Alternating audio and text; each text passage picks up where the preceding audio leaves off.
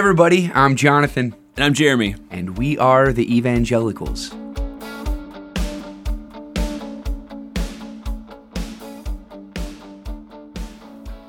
Today we have with us in the studio from Saginaw, Michigan, Sharon Norman. Reverend Sharon Norman. Almost Master Reverend Sharon Norman. But around here, it's that state up north. It's not, you don't say Michigan. It's... You're not even a Buckeye, man. I live here. I know. Sharon, we're delighted to have you here. Thank you. Sharon is a worship leader. She's a mother. She's a mentor and friend of mine. We've been friends for 6 or 7 years now. We've been pals, fellow worship leaders, and we've had the opportunity to lead together, to teach together. And she's in town in Lima this weekend, joining the Lima Community Praise Team. And so we wanted to make sure that we had her on the show. Sharon, welcome to the Evangelicals. Thank you. It's good to be here. We have a lot of things that we want to talk about. You're going to be with us on another episode as well, but this one we want to talk about race. Maybe something that we don't talk about in the church often enough. It's the elephant in the room in many situations. Yes. And Sharon, you have a different skin color than I do. For real? No.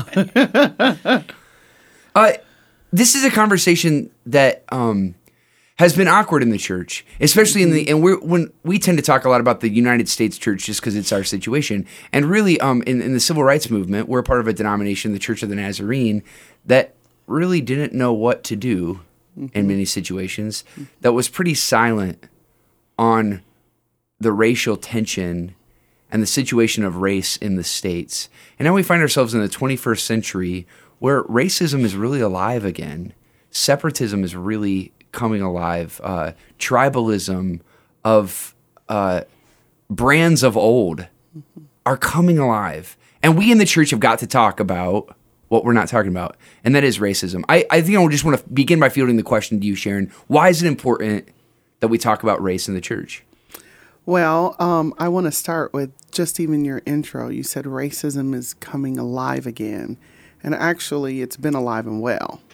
And the difference between now and days of old is that we have video cameras and phones.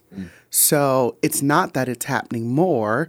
It's just seen more because we have the mechanisms to be able to show it up front and up personal, up front and personal. And so that has given the illusion that it's something that's super big now.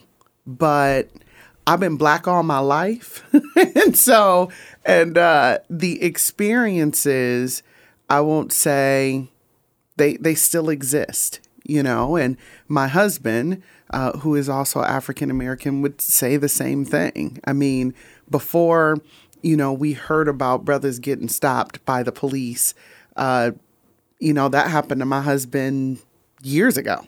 And it continues to happen. And so this dude is a teddy bear. But he can get pulled over. You just, and his dad actually taught him, one of the things he taught him as a rite of passage is what to do when the police stops you so you don't get shot. And that was like when he was 13. So it's been existing. And I think it's just as real before. It just takes on a different face and a different shape. And the reason why the church has to talk about it is that when we don't talk about things, we have these rose-colored glasses as if they don't exist. And to be able to feel another's pain and to walk through another's experience, you got to be able to acknowledge that the experience is happening.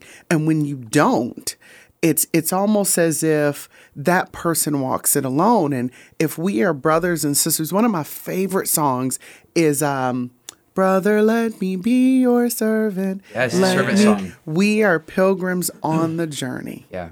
We are family on the road. And so if that means we are walking this together, then you have to be willing to walk just a few steps in my shoes. You have to be willing.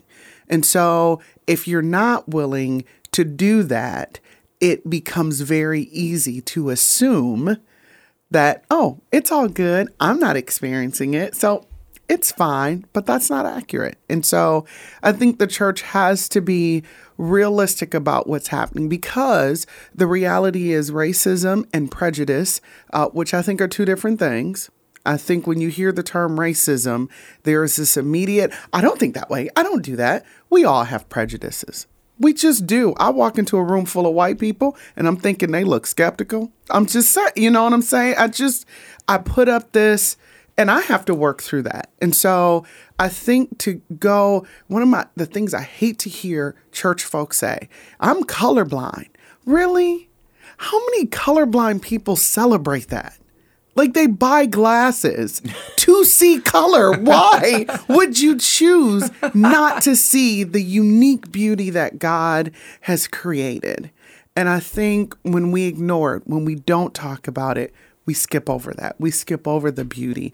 We skip over some of the cultural experiences that we all have that really can impact us all. And so I think we cheat ourselves when we ignore race, when we don't talk about it. I think we cheat ourselves and we cheat ourselves out of opportunities. Sharon, can you give us a little bit of biography? Because you're interesting. Oh, thank you. You have served for the last decade or more as a pastor in predominantly white congregations, right? Almost 20 years. So what's the deal with that? Well, I'm not sure if I was crazy. No, I'm kidding. So let's see. I'll go as far back as I grew up in a Baptist church. And around 1999, I did this book by Henry Blackaby, Experiencing God. And I went through this study with a group of believers. And in December of 1999, it was like God said, okay, here we are. You can either cross this line in the sand and go with me, or stay on this side and just kind of live this mediocre existence as a Christian. You got two choices. Come my way fully or stay over here. And so I was like, okay, I'm going to take the line for 200, Alex. And so about 6 months later, I moved to Memphis, Tennessee, and I really felt it was a season where God was plucking me out. I'm from Grand Rapids, Michigan, so I felt like he was plucking me out of where I had been, and there were some things he was working in me during that season. During that time, my beloved, I had been gone a year, and he called me and said, the Lord has told me you're to be my wife. Oh! And I got married 10 months later. So wow. He was right. Yes. And so it'll be 17 years, June 8th. And so I came back, but when I came back, the thing I really knew is that I was a really good church member. I was the kind of church member that a pastor would love. I was there when the doors opened. I was at every service. I was doing a lot in the church, but it became church work. And God was calling me to go deeper and go to a different place. And I knew when I came back to Grand Rapids, I couldn't go back to what I had been doing. And so God sent me to the Nazarene Church. And that's how I got here. We got married, and an opportunity opened, and we knew that it was what I was supposed to do. And so I started serving at Grand Rapids International Fellowship. The heartbeat of that church was it had been for 90 years an all-white church, but the landscape of the community had changed. And they decided that God wasn't calling them to go out to the suburbs so they can stay themselves, but God was telling them to stay there. And what that meant is that their staff needed to change. What they did needed to change in order to be a welcoming place for the community that looked a whole lot different than what was existing. And so I was at Griff for 11 years. And when I started, I think there were 2 Vietnamese families and 3 Black people. When I left, there were 21 countries represented. And so it was a pretty eye-opening experience. It was a humbling experience. it was clearly revealed to me that I had my own biases, and that God was calling for his church to look like how he had planned for it to look like. And to be a part of that was awesome. And so there was probably about a 65-35 makeup of people of color and all white. And then I moved to the Olivet community. And that was very interesting. It was very different dynamic, but got to serve with students there as well as be on staff at Kankakee First. And a very insightful time, I would say. And where I thought it was interesting, where I found myself on the side of racial reconciliation and at Griff, I landed in prayer on the Olivet campus. Like, that was, for whatever God was doing next, I would need to, I guess, be immersed or hone that area of my life. And probably about a year before I left was a significant move for me in returning to the conversation of race within the church. And I would find myself in sunset cities or sundown towns in Illinois. Explain that. A sundown town was a town where African Americans should not be caught after the sun went down. And some of them could not buy homes in those areas. And for some, I think that those laws have changed, but just kind of the remnant of the reality exists there. The spirit of the place. Yeah, it is what it is. And I was in those towns talking about race and being very, very transparent and so it was a very interesting thing. And even having conversations on campus with administration, just, we really, what can we do differently? What can we consider differently? Because we do have a campus with kids who are having experiences and are suffering in silence because they think the administration won't hear them. And so yeah, and then back to Saginaw, which is a town, or to Saginaw, separated by a bridge. On one side is here, and so it's just there's a racial tension and divide in the town. Yeah. So it's not the other side of the railroad tracks, it's the other side of the bridge. Literally. Yeah. Like, it's just it's two different, it's very interesting. And so the journey has been a joy in spite of some of the experiences I've probably had more experiences within the church with racial things than outside of the church, When our culture tries to have this dialogue with race, there's these code words. And sometimes when these code words are said, walls automatically go up or defenses get up big, and so how do we in the church, when we hear words like white privilege and we hear words that once again either make emotions explode or shut emotions down, how do we start to define those words and help people because the culture has an idea of what white privilege is. Yep. And Fox News has an idea, and CNN has an idea, and all of the other news outlets have their ideas. But how do we in the church not let culture define what those is? And so maybe how do we understand white privilege and just begin to understand and have that conversation in the church and have better conversations rather than the conversations culture seems to be having sitting around those things? Well, I think when we get wrapped up in the culture, we forget we are a redemptive people. We are a people of redemption. And so when white privilege is mentioned and there's no opportunity for redemption, that thus becomes the problem. And so one of the gifts of being in a predominantly white church for 17 years, I've got to do life with people. And so when I hear, there are many amazing men and women that I've gotten to do life with that just don't fit in the categories that sometimes all white people are clumped in. And I struggle with that. At the birth of our second child was our DS and his wife praying for us. They had been missionaries in Africa for years. If there's anybody who championed our family more and the people around us is those two. So when I hear white privilege, I also see a man like John Seaman who took his privilege and used it to better other people. You know what I mean? So there's a redemptive piece to that. And I think absent that, I think we stop the conversation as you get this, and because you get this, you don't understand that. And I don't think that's a fair assessment.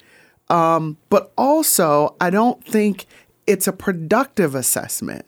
What can you do with that? First, acknowledge that you, and I'll use my husband again, can walk into the store and there is a good chance, statistics can prove this, there is a good chance he will be stopped or watched on the cameras before you will. Just acknowledge that. And we can move on. You know what I'm saying? And that doesn't make you the bad guy. It's not it's the way our world, it's unfortunate that is how it is. I mean, it is what it is. But when we fight, it is what it is. And again, when you don't attach the redemptive nature to it, I think it becomes, there's where the resistance lies. And, there are some who live in it, love it, ain't ever going to help anybody. But there's also folks on the other side. I mean, so I struggle with conversations that don't offer redemption, because we are a holiness people. We are a people of grace. We are a people of redemption. And if the conversation can't move in that direction, my question is, why is the church having it? Yeah, that's right. So, it makes it very difficult. A DS in our... That's district superintendent for all of you Methodists. Yeah, sorry. But he was after the young men, I can't remember his name, who had the confrontation, who stood in the confrontation with the Native American gentleman. The picture that was plastered across the world. One of the things one of our district superintendents said, he was just getting sick of it because white heterosexual males have become targets, and I have 6 sons, and I mean, he just goes on this. And so, I was nice enough to send him a little email. I'm so sorry you going through. I really am. I really, my heart breaks, and believe me, I understand. My husband and his dad's dad, they've dealt with this for centuries. Yeah, so, it was like, I wasn't trying to be mean, because I really do feel bad that you actually have to know what Black men have been dealing with forever. So it's not a denial. It's an acceptance and then saying, that's great, but now it's, where do we go from here? Exactly. Let's just call it what it is, call a spade.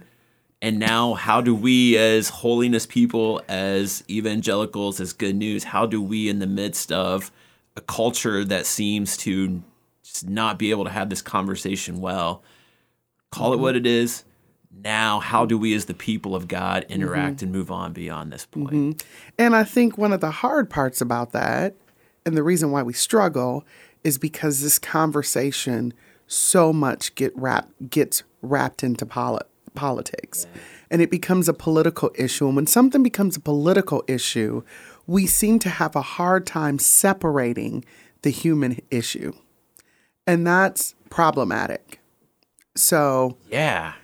And I think that as we journey on, and we talk a lot about that we live for a different kingdom, a different politic, a different understanding of what gives us our identity and our ethic.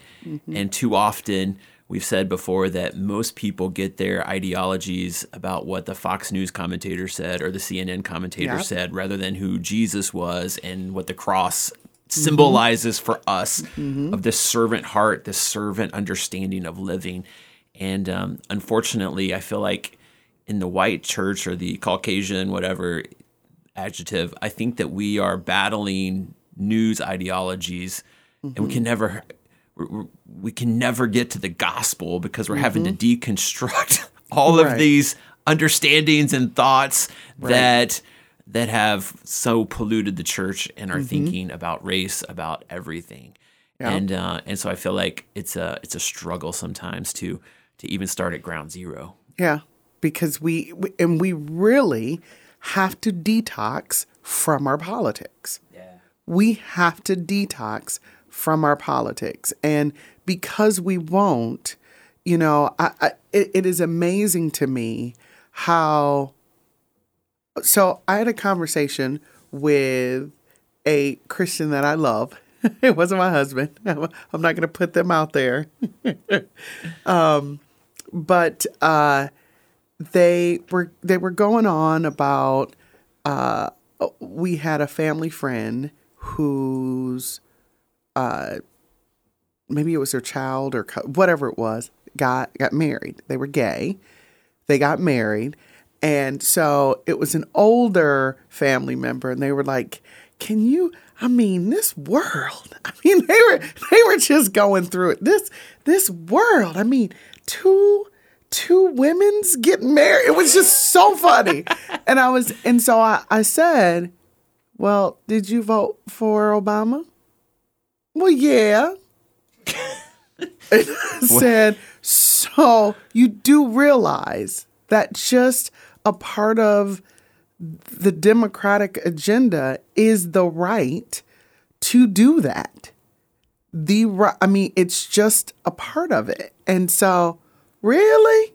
And so, they just were, it was like, you gotta kind of choose here. Right. Like, what is important to you? And so I think on the flip side, we have seen a president behaving badly. Now, for me to shout that in the marketplace is almost tantamount to be getting stoned. In the church marketplace, they would stone me for saying that. Some would lynch me. So let's just be real. Some would just you need to hang that sister up. And I say that tongue in cheek, but we have even heard a Republican governor candidate actually use those terms. Yeah, right. She would show up on the front row and still got voted in. Yeah. You know what I mean? So, we have a president who behaves badly, who behaves in a way we would not allow our children to behave. But he is God's answer. He was God's chosen. Well, if you're going to use the Romans passage, then you got to admit that Obama was too. Yeah. You can't. Yes. It's like you can't pick and choose when you apply Romans. I think it's Romans 13. Yeah. You cannot pick and choose. The authority that exists. Jeff Sessions, his platform, the authority that exists has been established by God. Yeah. Yeah.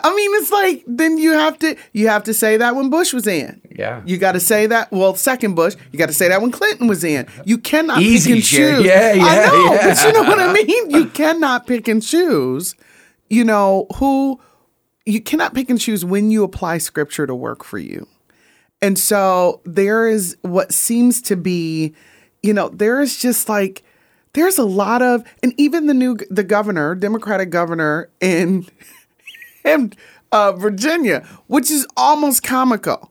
I'm sorry if I offended you for wearing blackface, but it wasn't me. But it could have been me. It's like you're a liar. That's why we don't want you in. It's not because you were in blackface 25 years ago. Because again, we are a redemptive people. Who were you 25 years ago?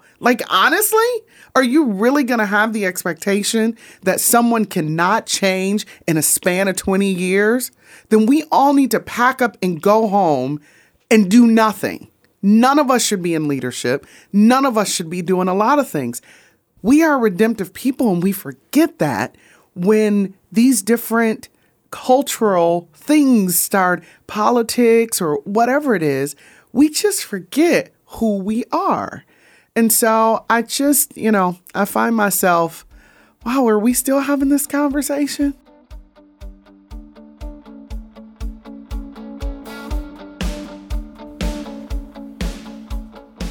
So we're really talking about two different groups of people and their ideas and the way that they play out their ethics today. We're talking about the United States of America socially, which we're all three a part of the United States, invested in our social situation today. But we're also a part of the people of God, the Church of Jesus Christ.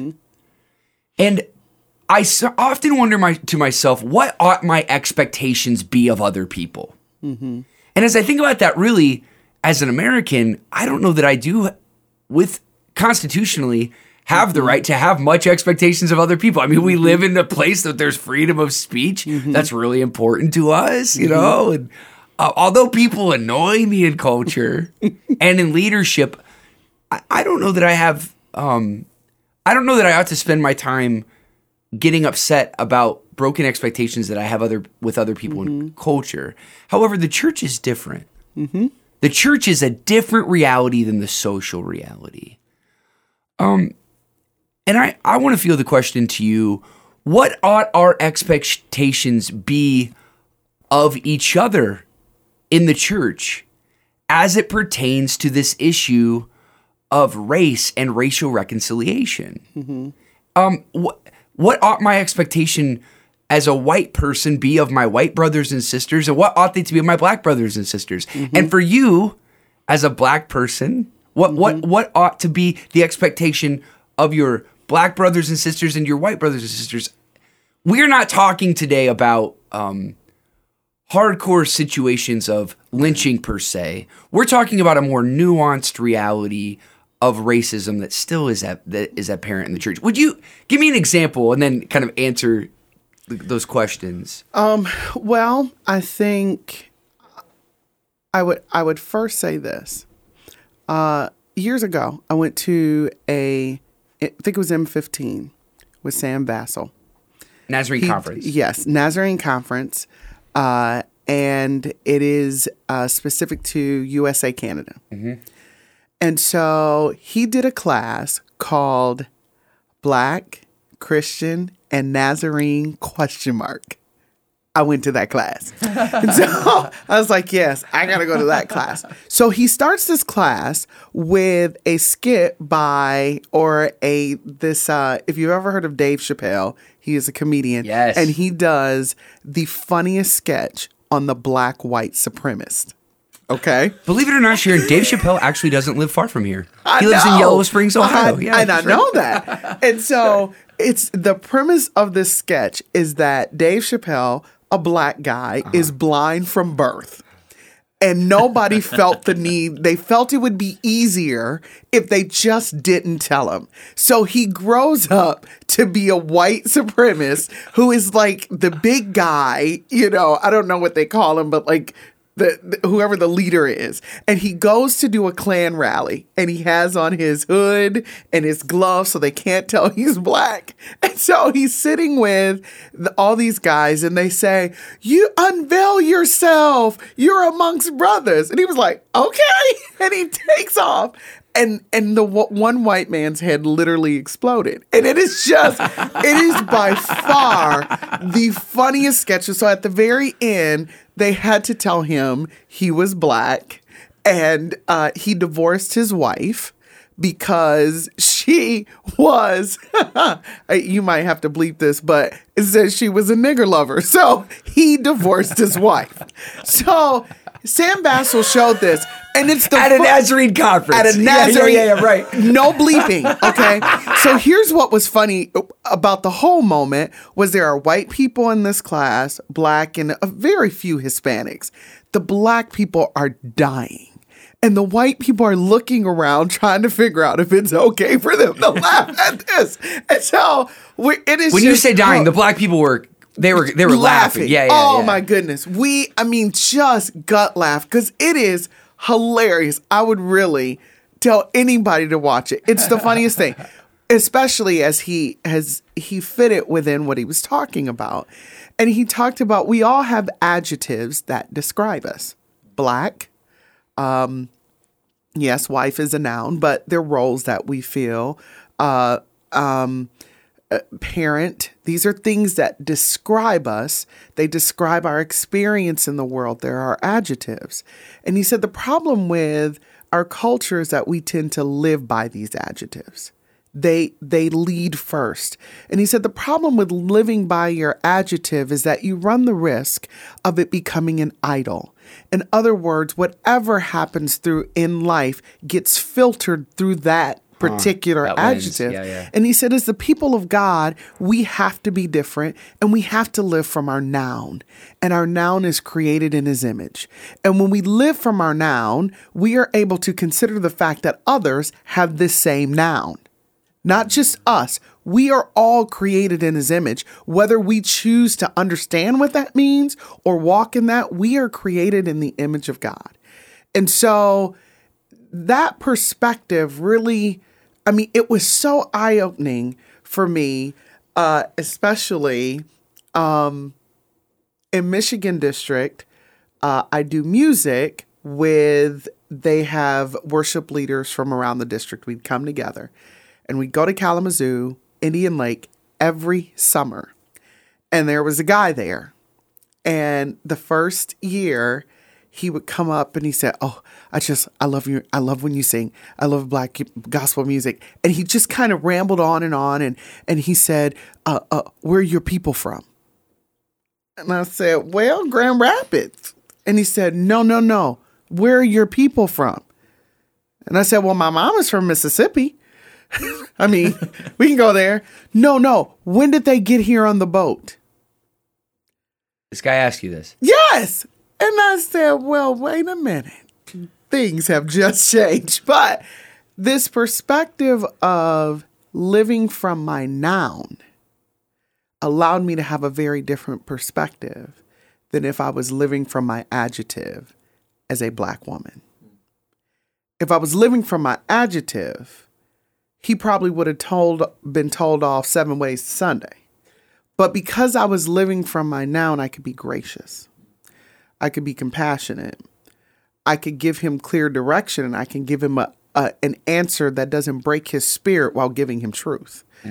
And so this started many years with me and this brother, which is kind of funny because the next year, he told me he had the gift of teleportation. And when I sing, his body leaves himself and he be up in the ceiling listening to me sing. So if I was living from my adjective, I also would have missed the fact that he is a special needs individual. Just looking at him, you couldn't tell him. You couldn't tell fully. But had I been living from my adjective, I would have never saw it. But because I was living from my noun, he was my brother in Christ. And he just needed some help understanding and how to interact with people and to know what was offensive and what wasn't. And I can do that. And every year, last year when I was there, I was the first hug he wanted to have. And so he would show up at the mess hall every morning, waiting for me to come to breakfast. And he said, "I've been here every morning just waiting for you so I could give you a hug. You're the first hug." And had I been living from my adjective, I would have missed the opportunity. That when you talk about expectations, there you have it. I think as a body of believers, we have the expectation to be for each other, period. And what does it look like? What does it require of me to be for you? And I think sometimes we make it conditional based on how you act. And I don't think that is the way Christ incarnationally acted in the world. When he came into the world, it wasn't based on how we would treat him. It was based on what he was going to do for us. And I think we have that if we are to be like him, created in his image, filled with his spirit, that is our response. So even when somebody says something stupid, says something racist, says something prejudiced, the redemptive side of who I am says that I cannot make it just about my blackness. My blackness always has to come secondary to my Jesusness. And so that isn't always easy. Right. It is not, but it's necessary. If Christ is going to be known, somebody has to be willing. His people have to be willing to get over all the other secondary stuff and make him primary. And this, like, just shouting in my mind right now is Dr. Martin Luther King Jr. writing from the Birmingham jail.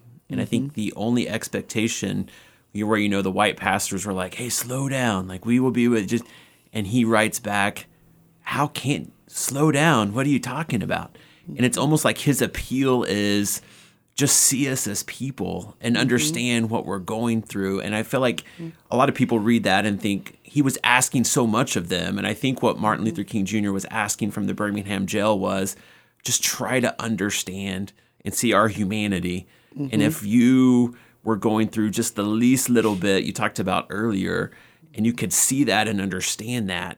And once again, I feel like he was saying, see us as the noun. We are brothers and sisters in Christ. Yep. That's the ask. That's all I'm expecting of you, is just to see us as people, as as followers of Jesus. And I don't think he probably expected a whole lot more. Like I said, I think we put a lot on that. But as you were talking about that, I just thought, man, that's what he was asking those white pastors in the South at the time. Live in your noun.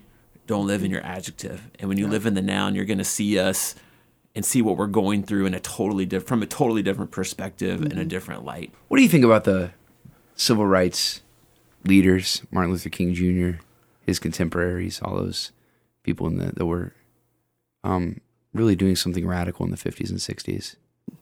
Well, I think the history books limit the significant work of African Americans up to that point. I think there are several that come before that made incredible strides, that really there was a kind of a propping up the next generation and the next generation and the next generation. And I think oftentimes our history books stop there. They don't take us further back. And there's a phrase, because of them we can. I think that goes beyond. I saw this meme a few weeks ago, and it was extremely hurtful because again, being so trapped in the political ideas, it said Black people call the Black Panther the first superhero ? Black people don't understand they've had a Black superhero for the past 30 years. And it was a picture of Dr. Ben Carson. And I'm like, that shows how much Black history you know. Because, I mean, it was just, it was absolutely ridiculous. And it's like, what about Dr. Daniel Hale Williams? First of all, Ben Carson is standing on the shoulders of, so don't start with him just because he fits in your political mindset or your political ideas. There's a bunch of Black folks that did incredible things, started schools, inventions. I mean, GPS, Black person. I mean, I'm just saying, stoplight, Black person. I mean, we could go on. And so, I mean, there's this whole idea that all of a sudden our history started with MLK. MLK was a continuation and took it to a whole. Rosa Parks gave fuel to MLK, took it to a whole nother level. And, there were things that were put in place, but there's been there was a building up to, and so I think to limit it to just the civil rights, it was the stuff before then. There's more to it. It's not just that's significant. That's the thing people point to. Right. But there's a whole bunch of folks that Martin was standing on the shoulders of. And, Martin was an educated man.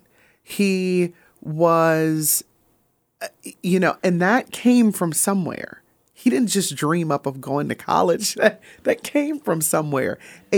Historical black colleges. There's a lot of folk who, and I think we just stop with Malcolm and Martin, and we decide that one is the right shoulder and the other one is the left shoulder. There's so much more to it. There's so much more to Malcolm's story that's missed, just making him a radical.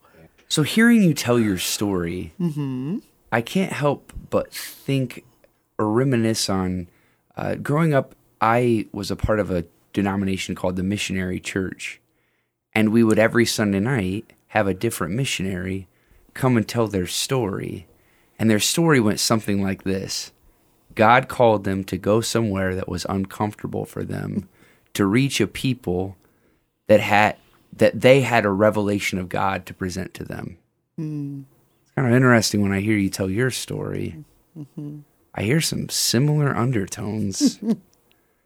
Maybe that God has called you to a people that you are going to be revealing truth to. I think it is odd, Sharon, that you have the gifts and graces for ministry that you have, and you have continually chosen to be a part of a denomination and a group of people that don't inherently understand you.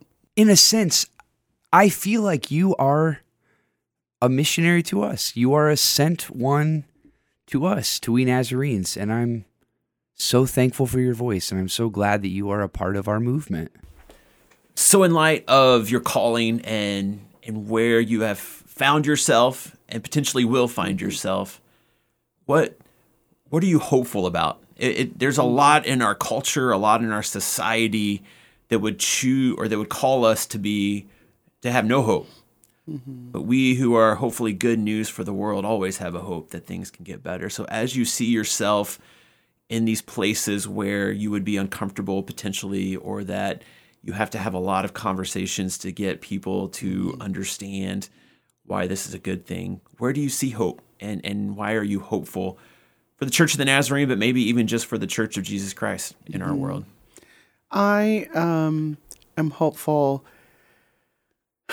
Well, I am not old by any stretch of the imagination, but I am apparently a Gen Xer.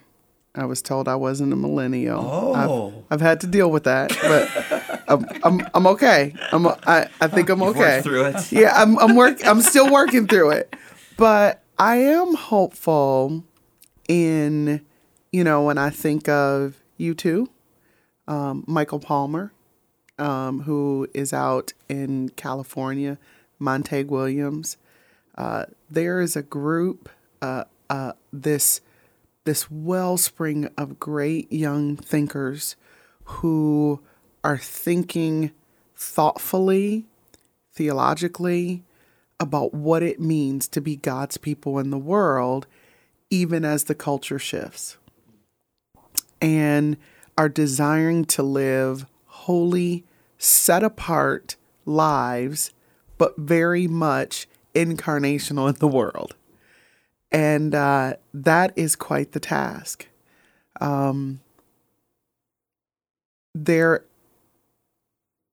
This age group, and even now into the Gen Zers, they're asking some really, really good, tough questions that force us who've lived with our faith and grown comfortable with what we've known about our faith. It's challenging us to go beyond. I have a 14-year-old. And some of the conversations that she and I have had, it has forced me to return to my knees in a different kind of desperation for his power, his spirit, his understanding, his impartation. It is just required that the world is different. And so, and that's okay, because my mom had to go through the same thing. The world was different for her generation. And then here we came, us Gen Xers, and we wanted to blow up all the tradition of the church. And now you have millennials who are saying, okay, we want a little bit of tradition. Yeah, take it back. Yeah. Y'all dial this back up. And so, this is the ebb and flow of culture.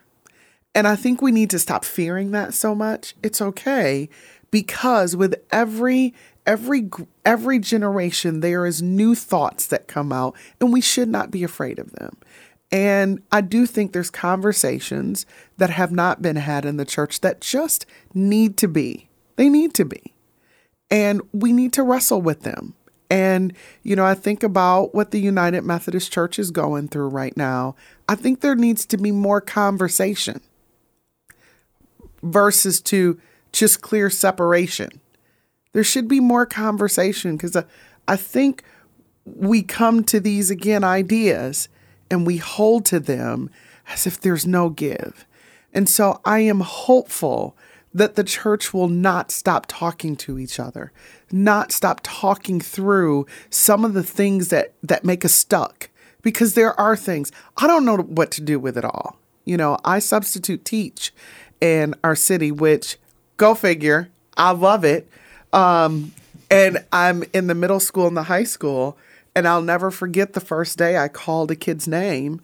It was a boy's name, and a girl answered. And I was not ready. And so I'm a little bit old school. So I was like, okay, something is happening here. So then, like weeks later, I have another class and I call a girl's name and a little boy answered. As a mom, my heart broke because that boy began to explain away as his classmates whispered. As a mom, I would never want my kid to be in an environment that becomes hard to learn as they deal with whatever it is. I don't know this backdrop of either one of those kids. I don't know. I don't think as a Christ follower, I necessarily need to know. What I do know is that I can be light and I can be love and I can be compassion. I don't know what to do beyond that just yet. I don't have an answer for some of the questions that come up concerning the LGBTQ, dynamic. I don't know. I'll admit that. There's some things that are very clear to me. There are other things that I just am not sure. And I don't want to stop having those conversations because at the end of the day, we are a redemptive people. And I want to figure out how to live redemptively in a world that needs to know Jesus is alive. So.